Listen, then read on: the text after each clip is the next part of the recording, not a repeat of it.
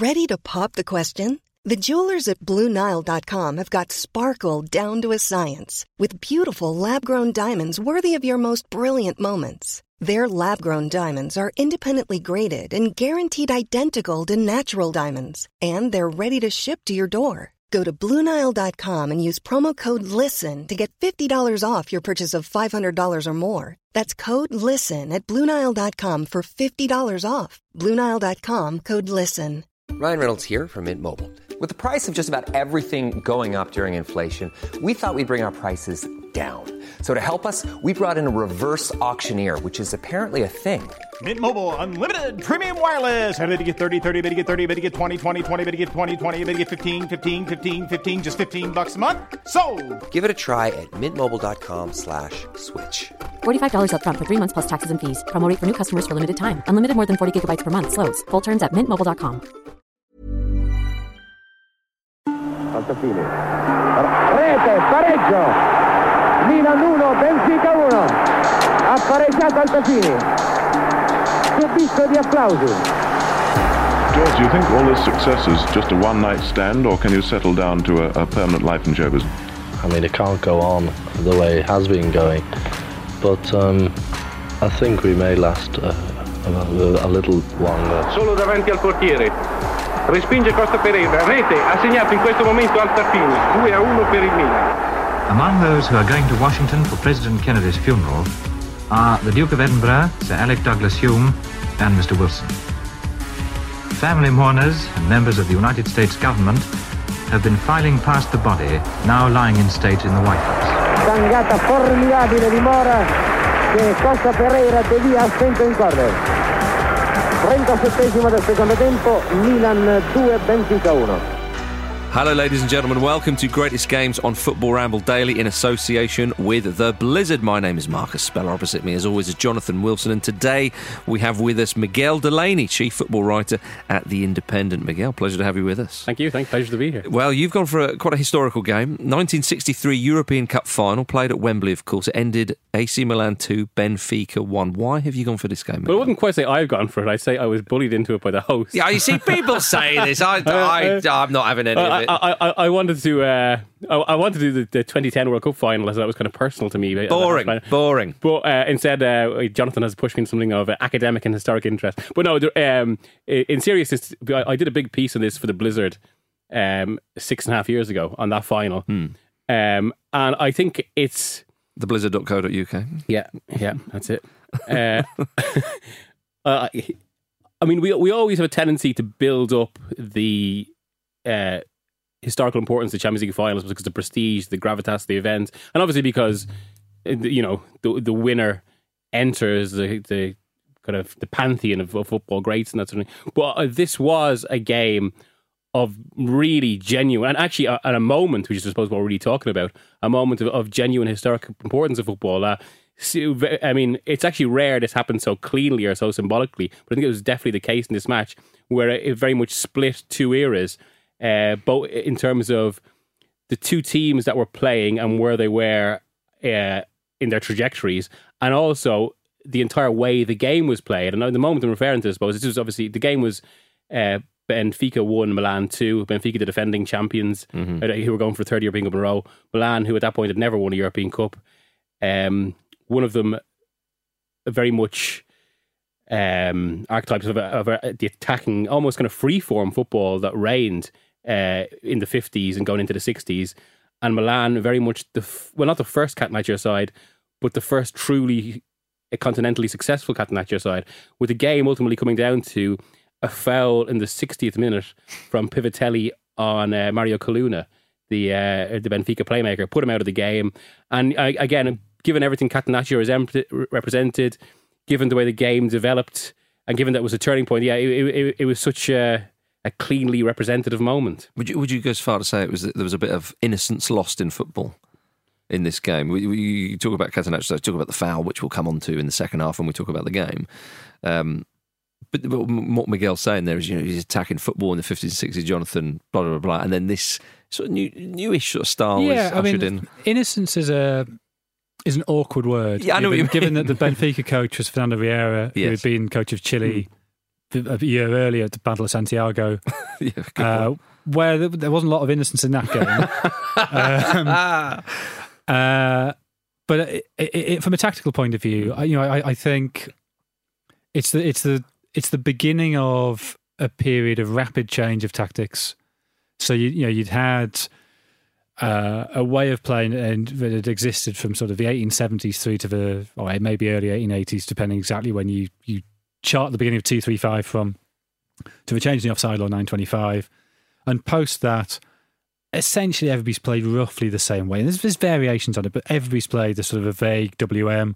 And, depending where you come from and depending how you see the game, you might play a centre-half as a very sort of defensive man-marking figure as he was in England, or he might be a more creative playmaking, deep-lying midfielder as he was in Central Europe. But this is when you get this, as Miguel says, it's this clash between that free-form, let's score more than the opposition that you'd had with the Real Madrid of the late 50s, that you had with Benfica of Bela Gutmann. Benfica's previous final was probably the ultimate game of that day, because it was 5-3 Benfica against Real Madrid. Yeah, which we did in an earlier podcast, so do look that up. Yes. No, but I mean, we talk a lot about Gutmann, who we're going to keep referring to here. We're obviously not going to go into the Gutmann backstory, but if you want to know about Gutmann, go back to that podcast, which is one of the early ones we did. I believe you got a book out as well. Yeah. I mean, I don't like to talk about the names that long ago, but it is still available. Remarkably, it hasn't sold out yet. This is the beginning. I mean, not the Catenaccio of Inter. Inter's Catenaccio, I think, was much, much more defensive and much more cynical form of football. Although, as you say, the tackle or the foul was pivotal. Yeah. Pivotal-Pivatelli. Yeah. And then within sort of 5 years of Catenaccio, you get the beginnings of total football, which ultimately supplants that. And you can say even Celtic played a variant of that when they beat Inter in 67. And then you get the reaction against total football. So there's this beginning of these cycles that we expect and understand now. This is the first time it really kicks into action. This is the beginning of that era when tactics are evolving constantly. And of course, one of the reasons for that is, unless you're seeing how other people play the game, unless you're coming up against them, which is what the European Cup allows you to do on a regular basis, then you're never going to evolve. Yeah. Or evolution is going to be much slower, because you need to be playing against a different system. What are they doing? How do we counter that? How do we make what we're doing better? Yeah. And so, this is the beginning of that churn that we're now familiar with. In that sense, it was probably when the European Cup to become the Champions League kind of actually took off an event in the modern guise as well, wasn't it? Given there was a kind of innocence about it. And of course, aggression had always existed in the game, but it was just kind of more naked aggression.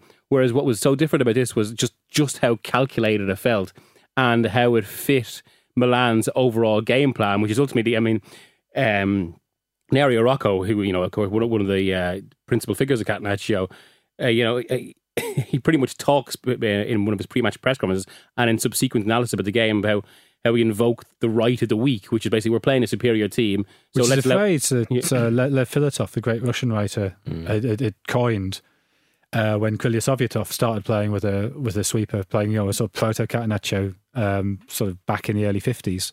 But that idea this idea of weakness, which might seem very odd to us, but you read Gianni Brera, the sort of great, the greatest of Italian journalists of the era, some pretty questionable views on certain things, but as a football writer, he's somebody who sort of formed the vocabulary and the sort of the way the football was conceived of in Italy. And he had this idea that Italians were physically weak, and that because of that, they had to be cleverer, in the worst sense of the word clever, than their opponents. Mm-hmm. They had to be cunning. And that endured in Italian football right through till Sacchi. But they've got funny little quirks, because I think in England we were unaware that Italy had a bit of a thing about playing England, didn't they? Especially in England, and they felt... Well, I think that those two things go together. That Italy had won the World Cup in 34 and 38. Yeah. In pretty questionable circumstances in both times. And certainly no sense of physical weakness then. Mm. But in 48... England go to Turin, and Italy are double world champions, and England haven't been at the World Cup in 34 and 38, or 30 for that matter. And they haven't had the disaster of 1950 by that point yet. Yeah. And England go to Turin, and they batter Italy 4-0. And physically, they absolutely destroy them. And it's a great England team. It's the England of Matthews and Finney on the wings. You've got Mannion, you've got Mortensen, you've got... too early for Lofthouse, would it? Lawton, I think, was a centre forward. So it's a great front five. And they hammer Italy 4-0 on their own soil. And that, I think, sort of contributed to this sense that in Italy of, we're physically not able to cope. And, it's only when Sacchi comes along and says, no... Yeah, Sacchi as a shoe salesman's going over Europe and hang on, we're no different to everybody else. Yeah. What is this idea? And that's even more interesting in the kind of financial historical context of the game. Given, right, it was certainly in a financial sense, it was much more innocent to today. But Serie A was probably the first truly European kind of glamour league in that sense. Given in the 60s, it benefited from a load of Italian industrialists investing in football, particularly in Juventus. And there was the famous the Lure de Lira, where basically it was the first European league that was starting to collect. Yeah, I mean, Real Madrid had done it, but as a league as a whole. Yeah, exactly, yeah.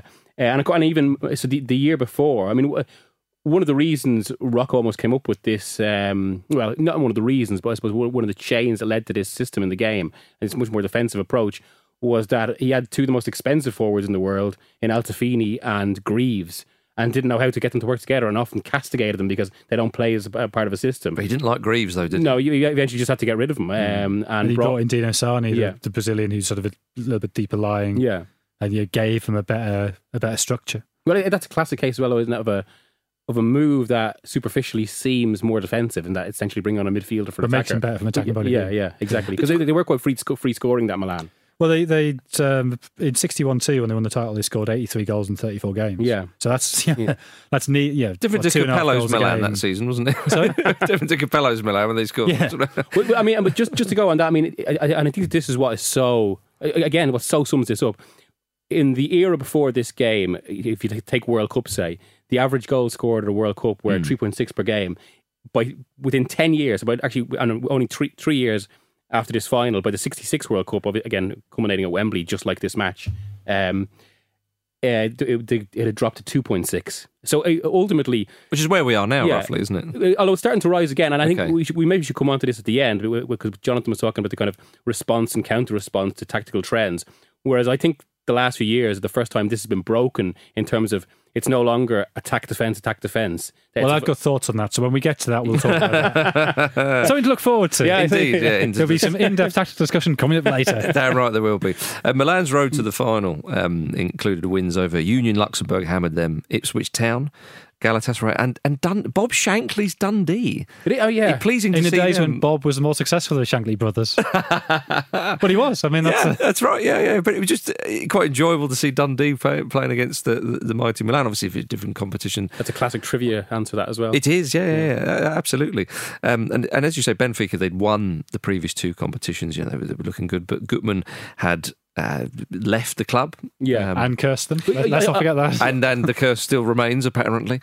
Well, I think there is a point to be made in that run, in that as quaint as it seems now, and anyone looking at that from a modern perspective will go, you shouldn't be European champions after a run like that. But of course, European football was constructed so differently in that, the champions of country could actually keep their teams together much longer. There were so many more regulations and restrictions, which meant you just couldn't build super clubs in the same way, which is why even Milan, and particularly Real Madrid before that, seemed, in terms of the personnel in their squad, relatively exotic compared to most of Europe. Yeah, but I mean, you talk about a run like that. They've beaten the champions of two countries who provide European champions for all decades out. And equally, Benfica's run, they get by in the first round as champions, beat Norrköping, Dukla Prague, but then they have to beat Feyenoord. Yeah. And again, by the end of a decade, Feyenoord are European champions. So, Ipswich and Dundee, even in those days, they weren't giants in their own countries. But they were the champions of good leagues, and therefore were good teams. And unknown quantities as well. I mean, I know to compare nowadays to back then is almost a bit pointless, really. Was Ramsey still manager of Ipswich, or had he gone to England by then? He left in the March, so you would still be manager. Yeah. So obviously left once the European Cup campaign. But if you think about, nowadays, the financial differences between the Real Madrids and the Barcelonas compared to all the other ones. I mean, yes, people were investing in Italian football, but still, though, you've got to put it in context and so on. It's still, any road to any final back then, it's got to be respected. And of course, what we overlook, and I suppose a tragedy like the Munich air disaster makes so stark, is just how almost daunting the very act of kind of going to another country to something you weren't too familiar with, and even air travel was at that point for kind of a trip to Galatasaray. I mean, when they say, "Oh, it's a long trip," it bloody well was back then. I mean, and this was an era when the away goal didn't exist. So I mean, and part of that was because part of the reason why it was introduced was because clubs would go to foreign countries that they didn't know too well, and the natural inclination when you don't know a team is we'll sit tight and kind of conserve and just bring them home and then see what we can get there. Yeah, completely. All right, gentlemen, let's have a quick break, and after which we'll talk about the game itself. See you in a moment.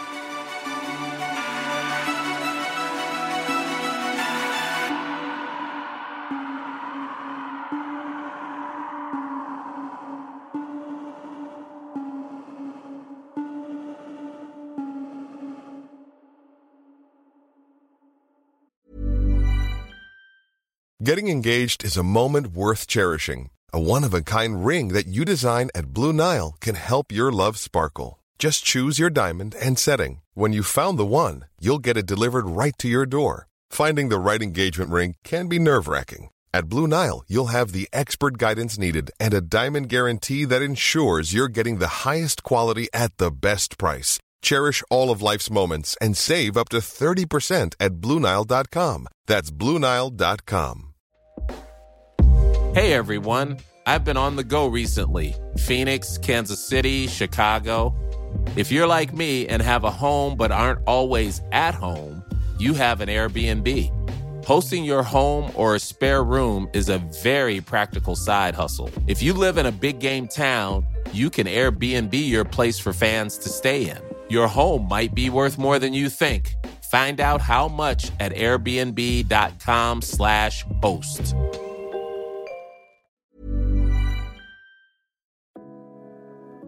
This show is sponsored by BetterHelp. A lot of us spend our lives wishing we had more time. The question is, time for what?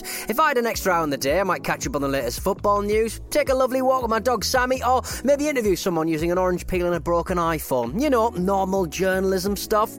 But it's not always easy to prioritise our time, and that's where therapy can be an extra helping hand. Therapy can help you find what matters to you so you can do more of it. Untangle any unneeded worries and start to value your time for you. So if you're thinking of starting therapy, give BetterHelp a try. It's entirely online, designed to be convenient, flexible and suited to your schedule. Just fill out a brief questionnaire to get matched with a licensed therapist and switch therapists at any time for no additional charge. Learn to make time for what makes you happy with BetterHelp. Visit betterhelp.com/ramble today to get 10% off your first month. That's BetterHelp, HELP.com/ramble.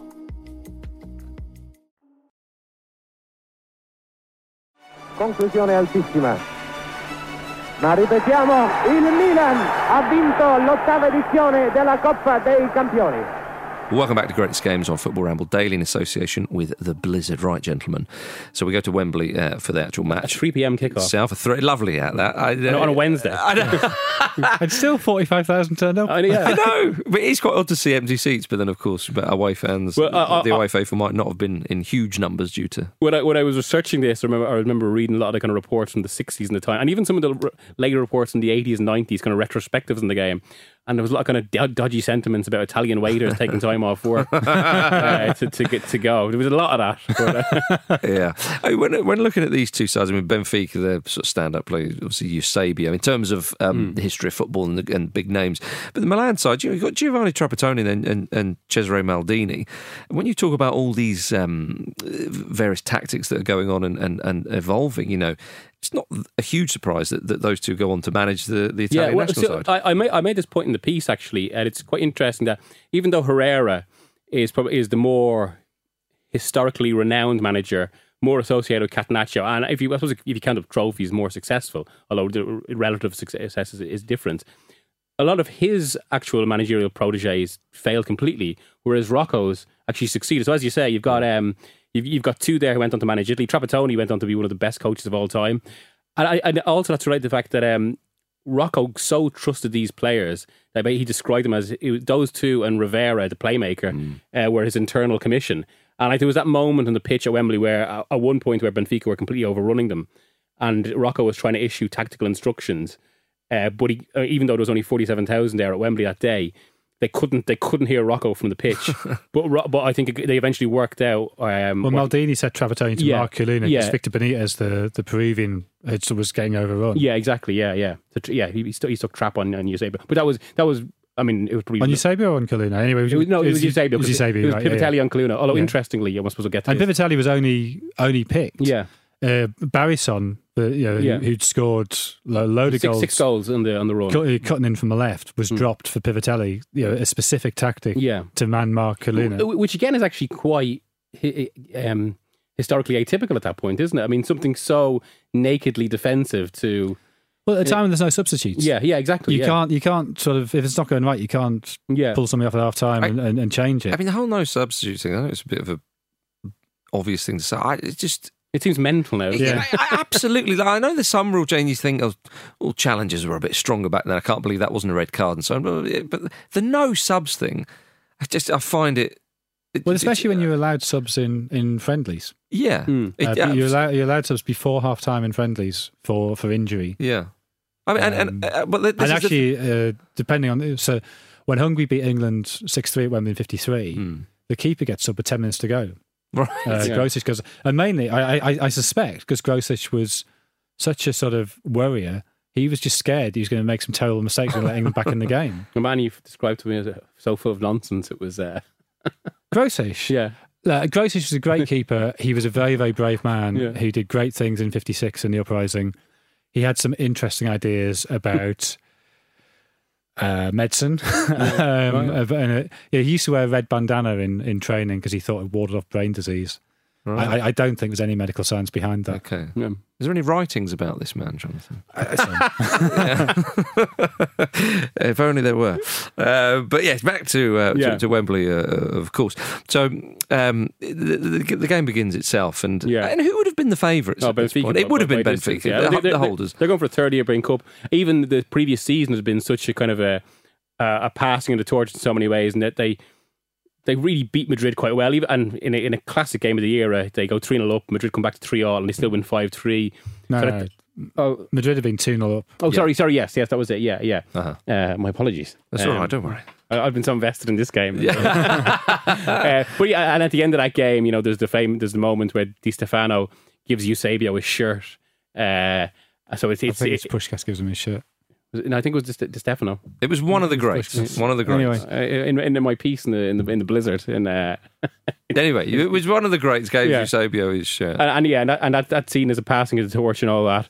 And everyone expects Benfica to go on and win 3 in a row and get that gold standard feat. But of course, Gutmann had gone by then. But there's also there's a story.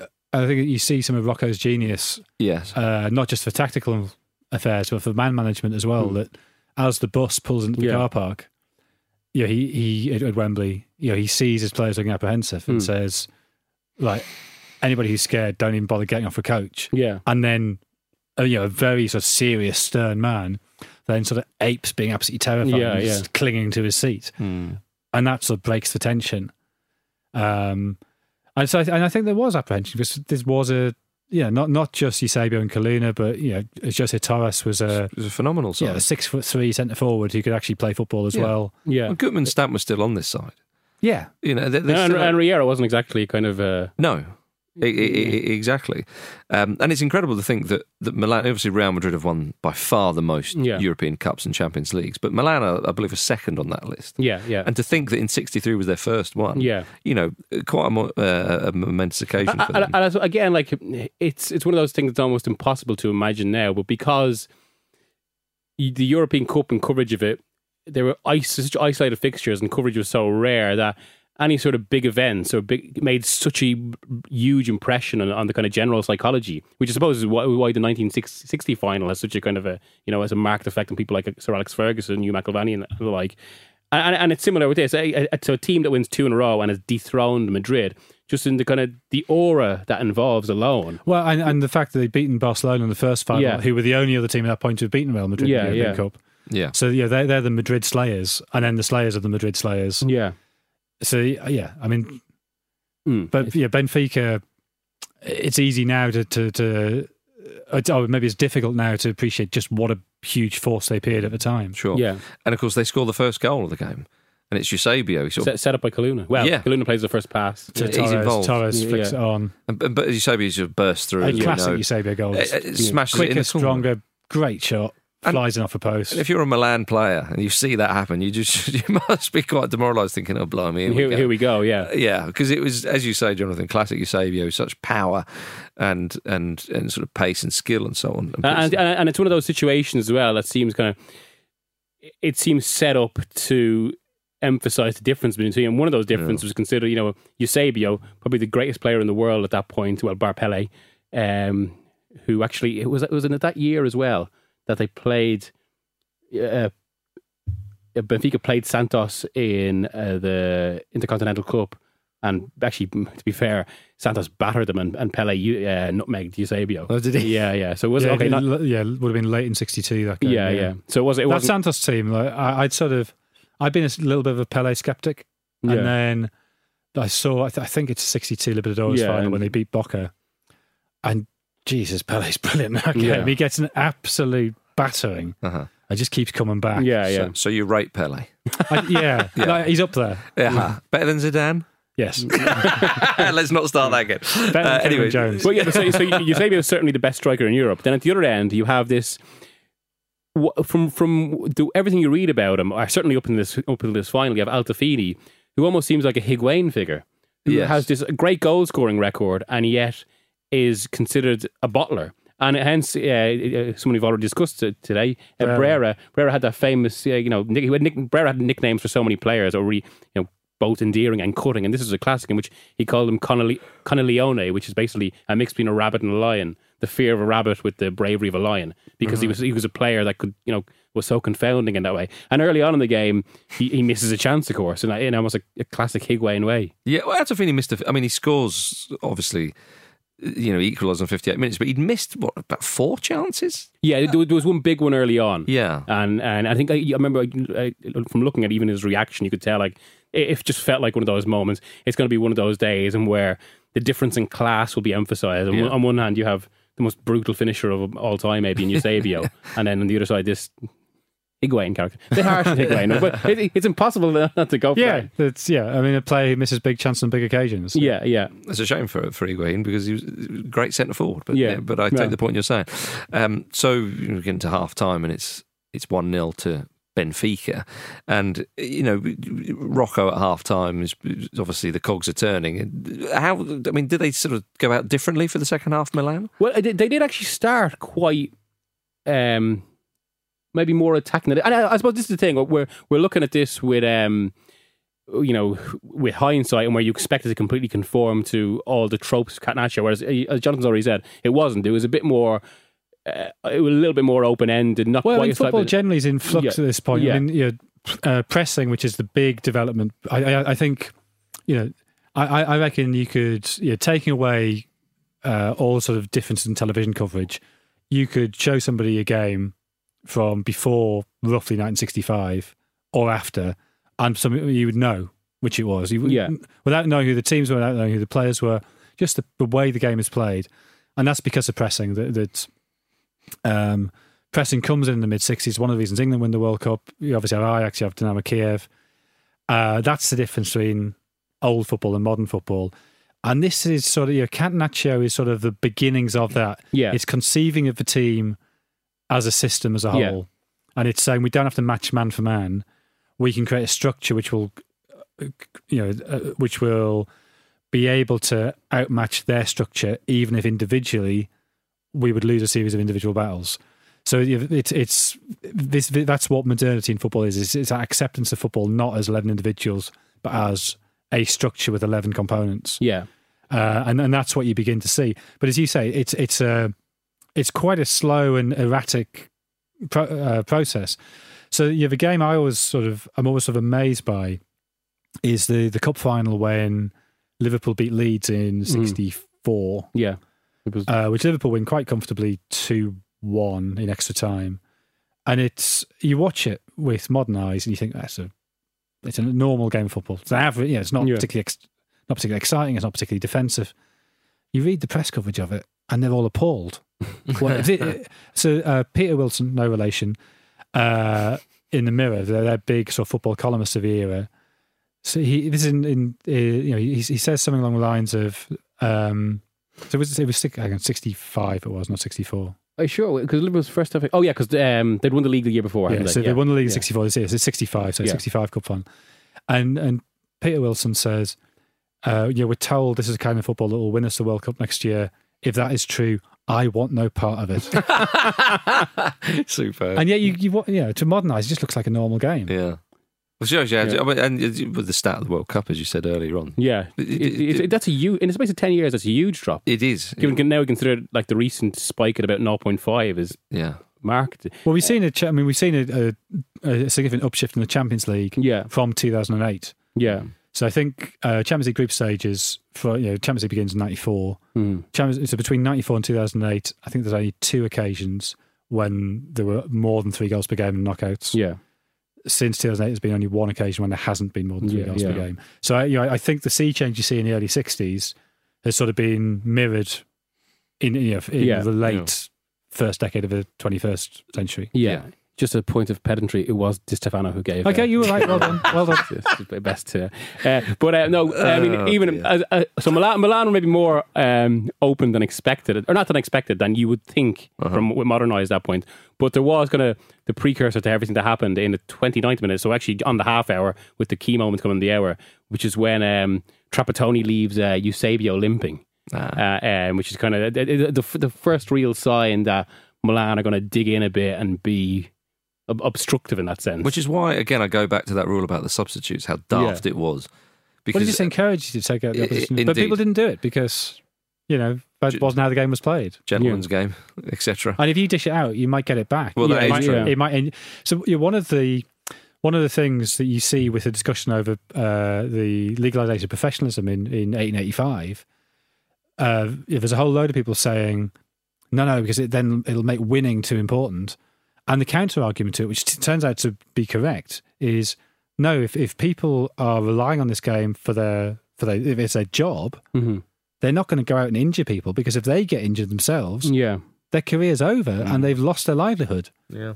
So I guess that code of honour of not being too. I mean, obviously there were brutal games before this, but the idea of taking out the opposition player didn't happen, because if you all did it, you wouldn't have a job anymore. Yeah, but with specific examples like this one, though, if there's quite clearly, obviously, a player. Yeah, no, but I think this is the beginning of that much more cynical. Right, okay. I think that sort of code that existed from the mid-1880s has just about prevailed. Mm-hmm. Yeah. I mean, you've got games like the Battle of Highbury in 1934, but again, where clearly kind of things do spill over. But that's kind of a more just an emotional aggression. It's not a targeted... Yeah, that's true, yeah. Well, the moment that we're sort of alluding to here, Altafini equalised in 58, as we mentioned. Yeah, so after missing his 4 chances, and one of them where he's basically...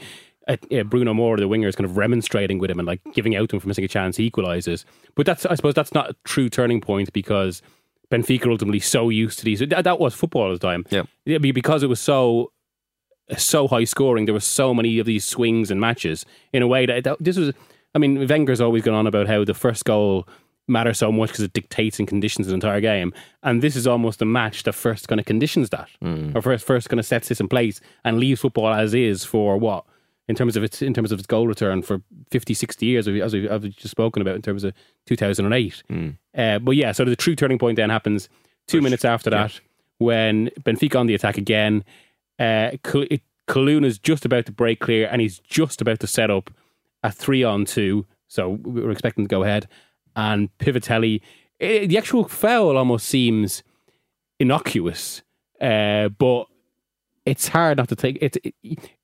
Looking at it, it doesn't look like it's just a delayed challenge or a late tackle. There's a bit more. It's very late. The ball's nowhere near. Yeah. And it ends up breaking a bone in his foot.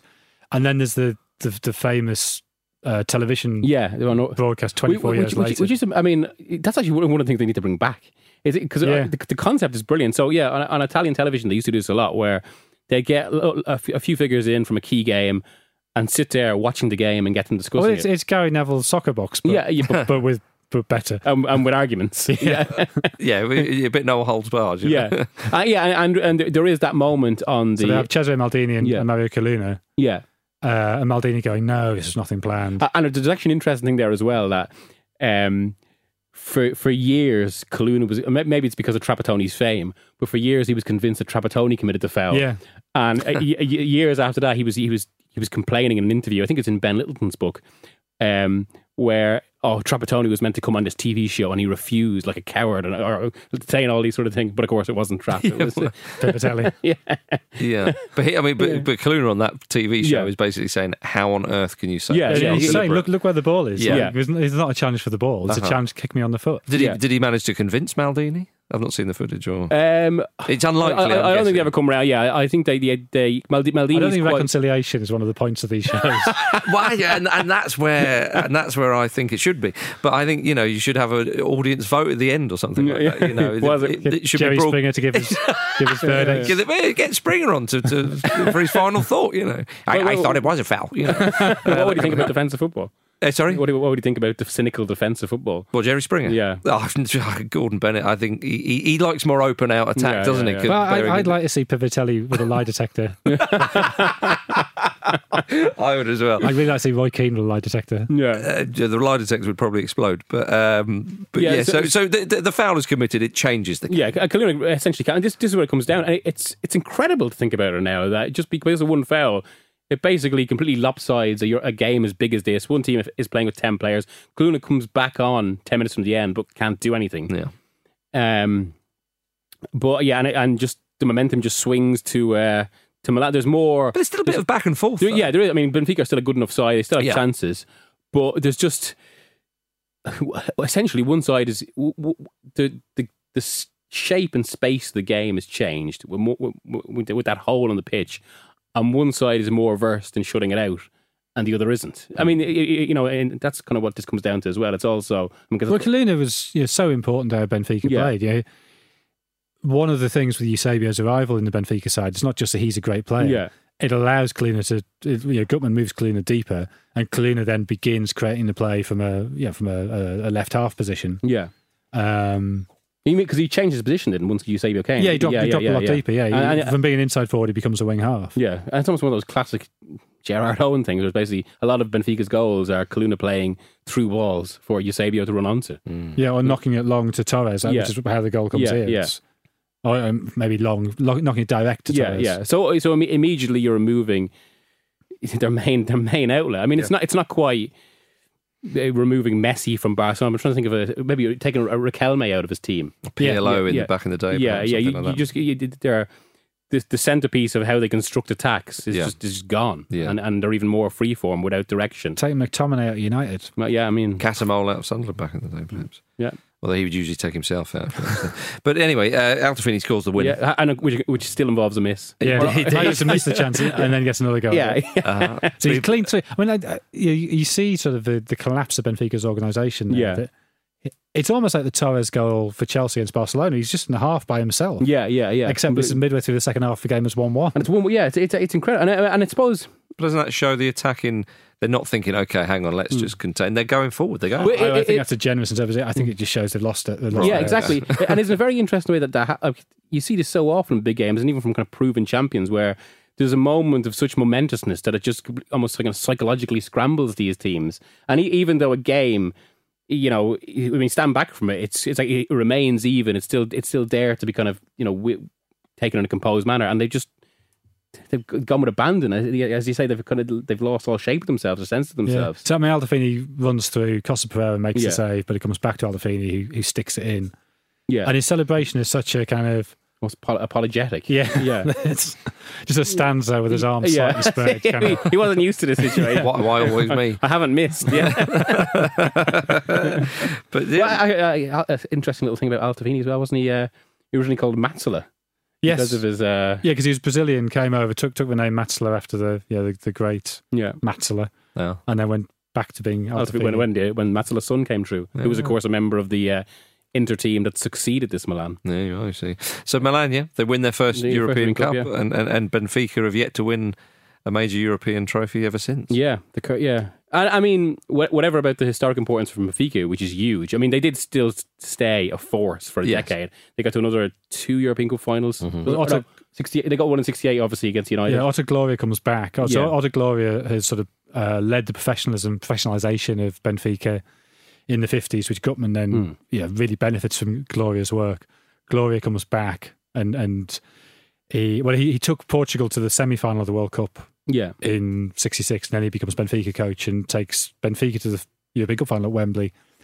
But then, the Gutman curse has really kicked in by this point. But more significantly, or more generally for the game, it completely shifts the balance of power. And the consequences are very direct. I mean, Milan, having, as you say, they hadn't won a European Cup at that point, then the city itself wins 4 of the next 7. Inter go on to win the next 2, and then lose the final in 67, with Milan winning again in 69 in a game that kind of introduced precipitated total football, or its rise, should I say. What happened with Milan was so direct, because Herrera, who'd actually, when his Barcelona beat Real Madrid in 1960, and when they played in the 1961 European Cup final, they were almost like similar to that Real Madrid at that Benfica. They were such an open team. They scored so many goals. And Herrera's Barcelona team, the one that won the title in 58 and 59, at that point they were setting records that lasted for years in terms of how many they scored. But I mean, he was still a very cynical, pragmatic. Although they were playing attacking football, he was a cynical, pragmatic man. There's all kinds of rumours about medication they were taking. Yeah, I mean, I suppose that's another extension of what Catenaccio almost symbolised. And it's a win at all cost mentality. Yeah, exactly. Yeah, and I'd say, and after seeing what Milan did, and under huge pressure from Marotti, given how much Inter themselves had spent, the very next season, it was that season, wasn't it? So it was 61 when Herrera. It was after he's. It was 62. Wasn't it November 62, 63, or he basically decided they're on a bad run. He decides, no, leave it. We're going to change. We have to change. No, but I mean, Herrera comes into it. Yeah. But that's it. And initially he tried a more attacking approach in 62, 63, when Milan as champions, Inter still ailing. I think it's November that year, he decides to completely rip everything up and regularly bring in the Langa. So Catenaccio, we understand as Catenaccio. Yeah. And then they dominate European football and condition European football for the next. And even though, I think as you said earlier, total football supplants it, just Catenaccio, it ultimately stayed for 60 years. This basically set defensive football. Yeah. It came to kind of just define the other side of the game. Yeah, I mean, it's that idea we were talking about before of sort of these cycles that you go through. I mean, we could talk about this forever, so let's try and keep it to 3 minutes or so. Total football is, I wouldn't say it's supplanted, but it faces a challenge in Il Gioco Italiano, the sort of an updated version of Catenaccio, which is then eventually supplanted by Sacchi's pressing and the sort of the reinvention of total football with Cruyff in the early 90s. But I don't think it's as simple as attacking defensive. No, yeah. But I think it's broad terms. It's a proactive, reactive. Yeah. And I think what's happening now is really interesting in that those terms almost, they don't mean what they think we mean. So you can see in the last decade that the heavy possession football of what we called at the time tiki-taka, I think we're now aware there's connotations of that term that we maybe don't want, or Guardiola would rather we didn't use. But that heavy possession style of Barca and Spain, although they were subtly different from each other, has sort of been surpassed by the very dynamic, transition-heavy football of Klopp. Which Guardiola's himself incorporated. Which is, but historically, you'd always think possession football is proactive. And that's Van Gaal's idea. If you have a ball, you're proactive. Yeah. And yet you see the sterility of his Manchester United, despite having the ball. And so you can argue Klopp's football is reactive. Yeah, well, gegenpressing, it's the word is inherently reactive. And yet it feels like the most proactive, because you're going hunting the ball, which is a proactive act. So it's almost like football has moved ahead of our capacity to describe it. Our vocabulary no longer is adequate for describing it. And so these cycles of proactivity and reactivity that you see, well, everything's proactive and everything's reactive now. It's a much more complex picture these days. Well, I mean, I think it's sort of traditional defending that ultimately has been defined first by Catenaccio, can it even exist in the modern game? I think it does to the extent that 67 games last season, one team had 30% or less of the ball, but it doesn't seem to be effective. Yeah. I think because the attacking plans are so good and because players are so physically well conditioned. Yeah. But anyway, that's a discussion for another pod. Another day. Another game. And indeed. Miguel, pleasure having you on the pod, and a fascinating one to unpack indeed. Of course, for more stories like that, do go to theblizzard.co.uk. Or The Independent. Oh, indeed. That's where you'll find it. Although their website's awful, I wouldn't bother. Absolutely. But Miguel, a pleasure having you on Greatest Games on Football Ramble Daily in association with the Blizzard. Jonathan, pleasure as always. We're back next week. Thank you very much, everybody. See you then.